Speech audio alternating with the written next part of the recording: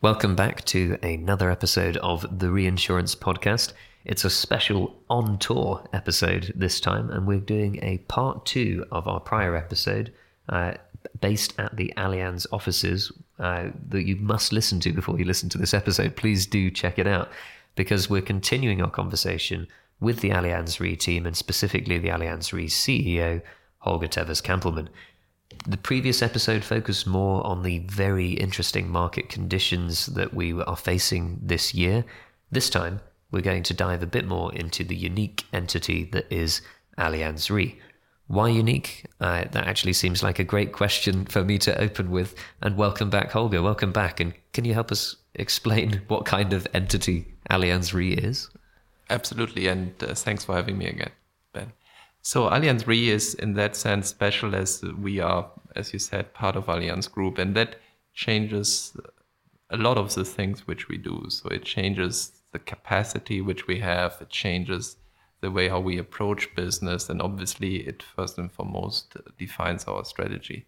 And our strategy is built around what we call 4 priorities.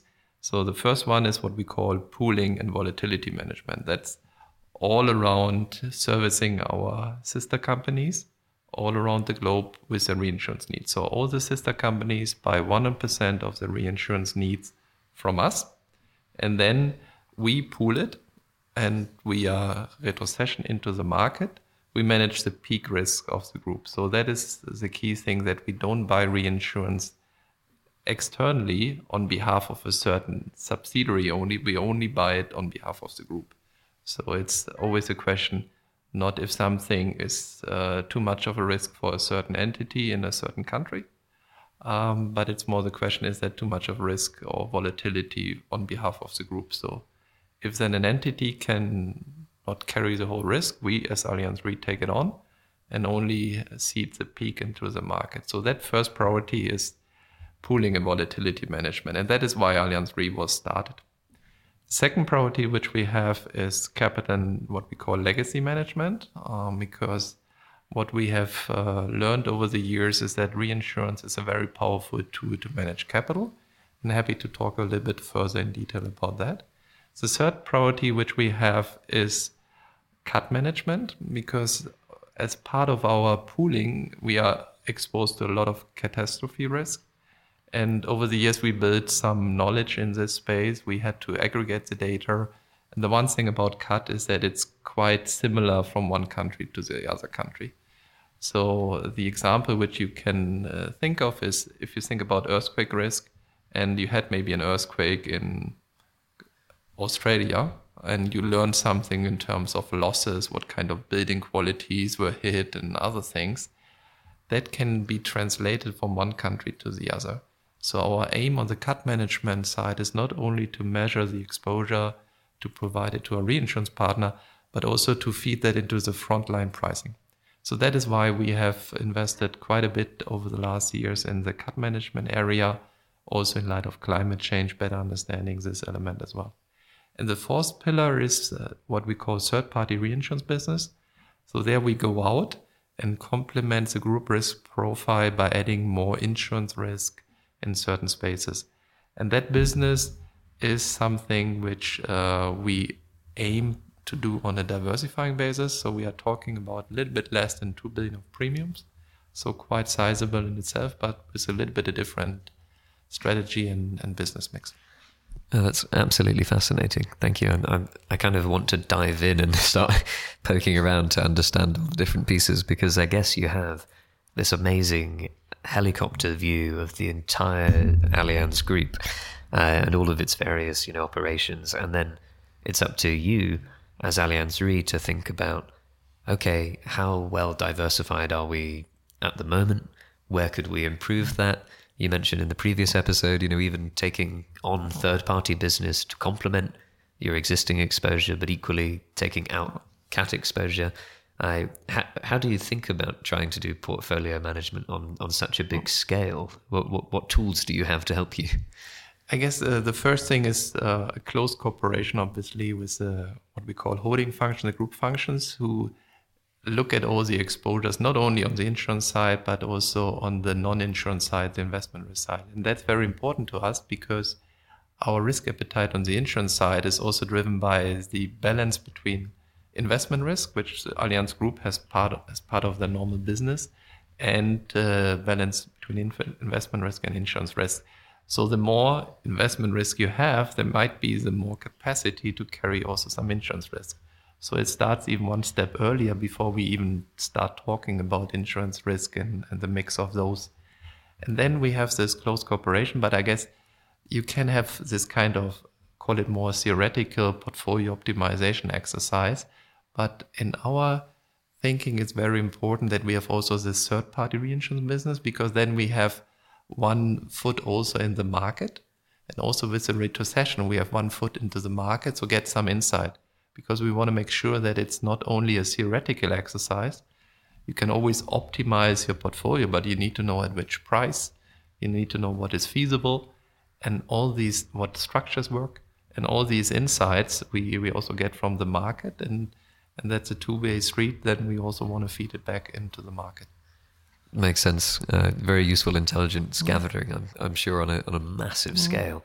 But you mentioned the importance of almost the investor market before the insurance market, and what a time to be talking about that. How do you think about the current climate from a, sort of beyond the insurance perspective? But the investor market has changed quite a bit, I guess, in recent times. Is that an opportunity? Is it a risk for companies like Allianz? I think from an Allianz Group perspective, it's first something which we have to manage. If you look at our group capital situation, and you see that there are various activities then taken in order to manage the group capital situation. And that's partially on the insurance side, but also more importantly on the investment risk side. If I think about it from my head on with the third-party business, I think of it as a great opportunity, because obviously Allianz Group is not the only one in this situation that in light of what happens on the capital market, we have to look at the capital situation, how to manage it. And that is something which others do as well. And we have the tools and the experience, how it is done in Allianz, and want to apply that also for other players out there. And then if the risks are complementing, and given that we have some appetite for insurance risk, if it doesn't come with excessive volatility, then we have that appetite and that knowledge and want to apply it to generate some complementing profitable business. Yeah, no, that makes absolute sense. And I guess you have so much happening right now in terms of, obviously, you as a major insurance group are being impacted by this. Your third-party reinsurance business is also being impacted by this, but also all of your usual markets are being impacted at the same time.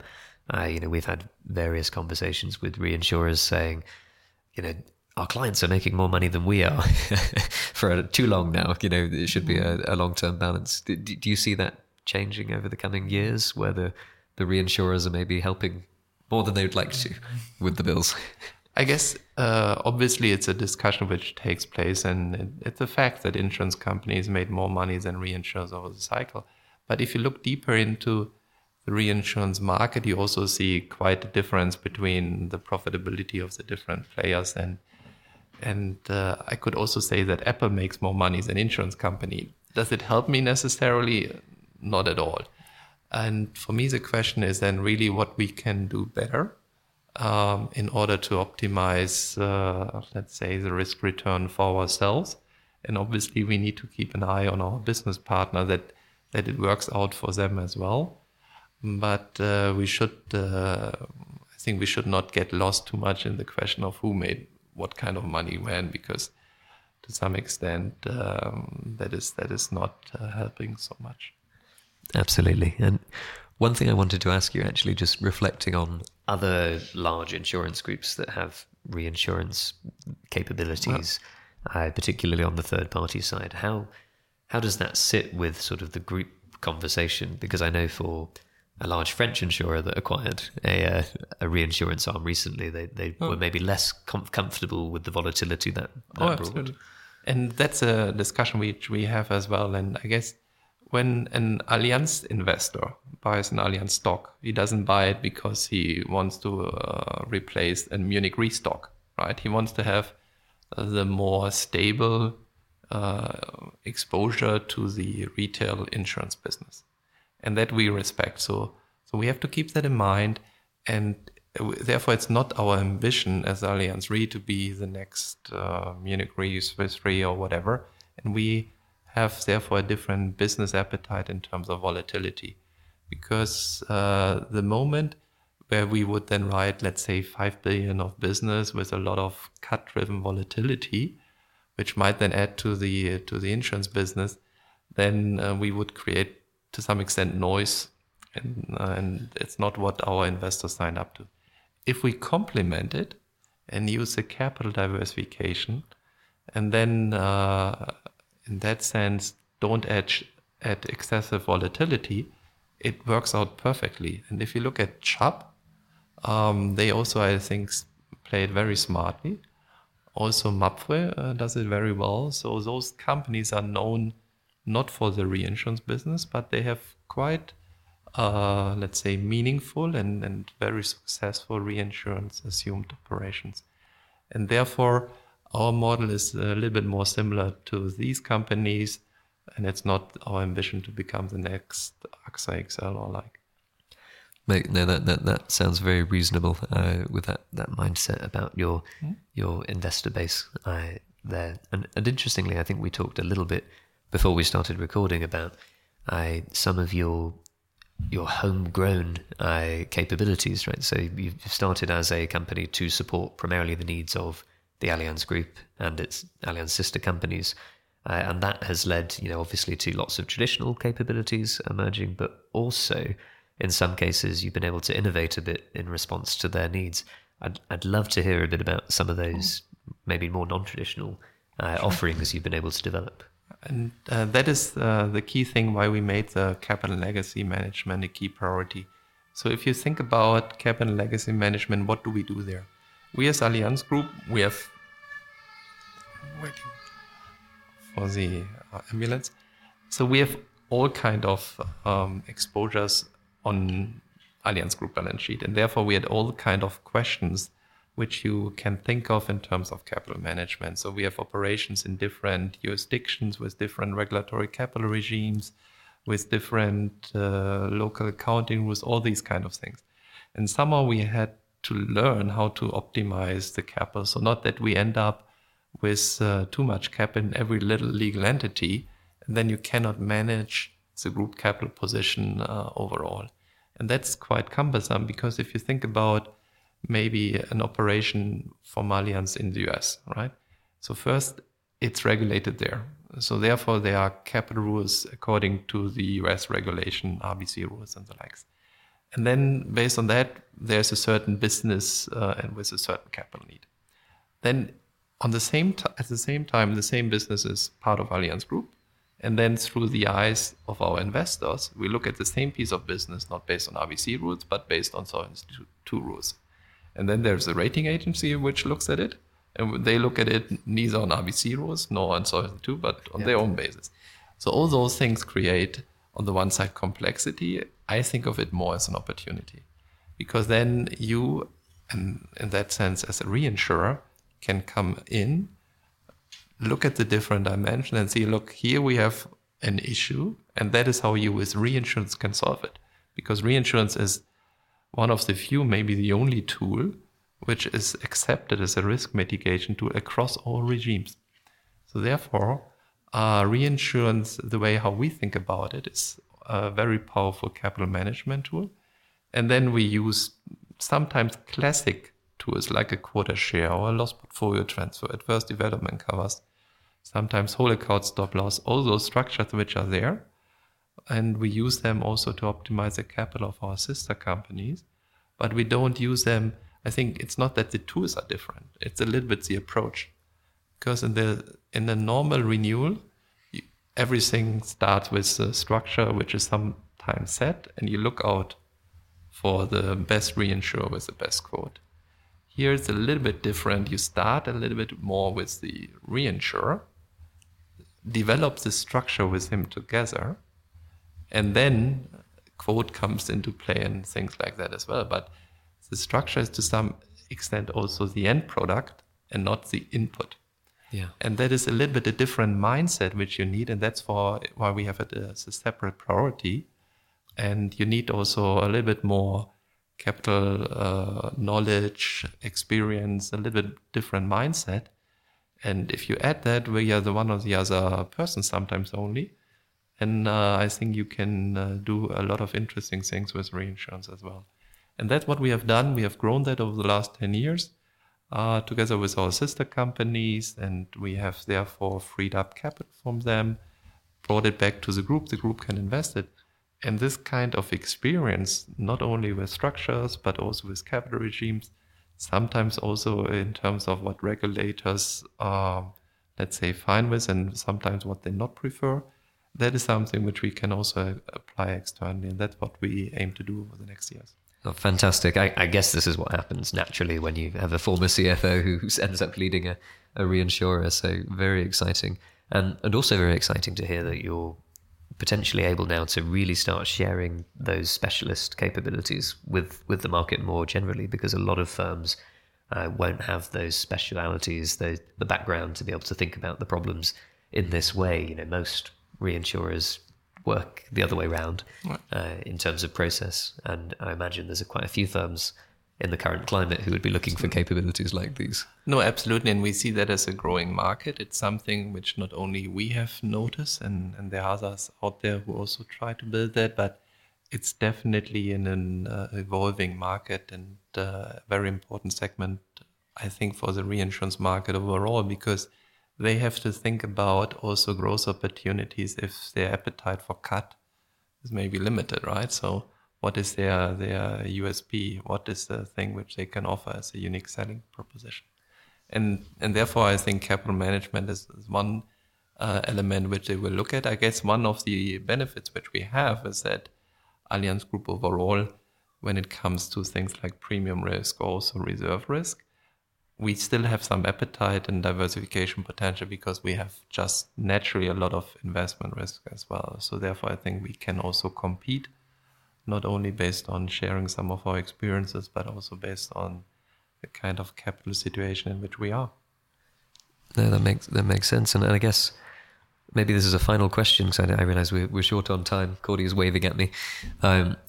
Does the nature of this type of offering change the kind of people that you look for when you're building a team at Allianz Re? Maybe you deviate away from the traditional good at drinking beer and other underwriting qualities that we find back home in the London market. What do you look for a very capital management centric kind of company? I think the kind of skill sets are not so different than in the normal reinsurance. So something like an actuarial background and the likes. But more importantly is a kind of career development. I think it's very helpful if then maybe someone has not spent the whole time only in the reinsurance underwriting area, even if it's a great place to work. I think then swapping things, rotating people, maybe also some stint in the finance side, and that's one of the opportunities which we have. We have just down the road, there is the group holding, and maybe then there is a chance to rotate people and gain that experience, because it has helped me tremendously to fully understand what the mindset is of a CFO, right? What is really the thing which is important to him.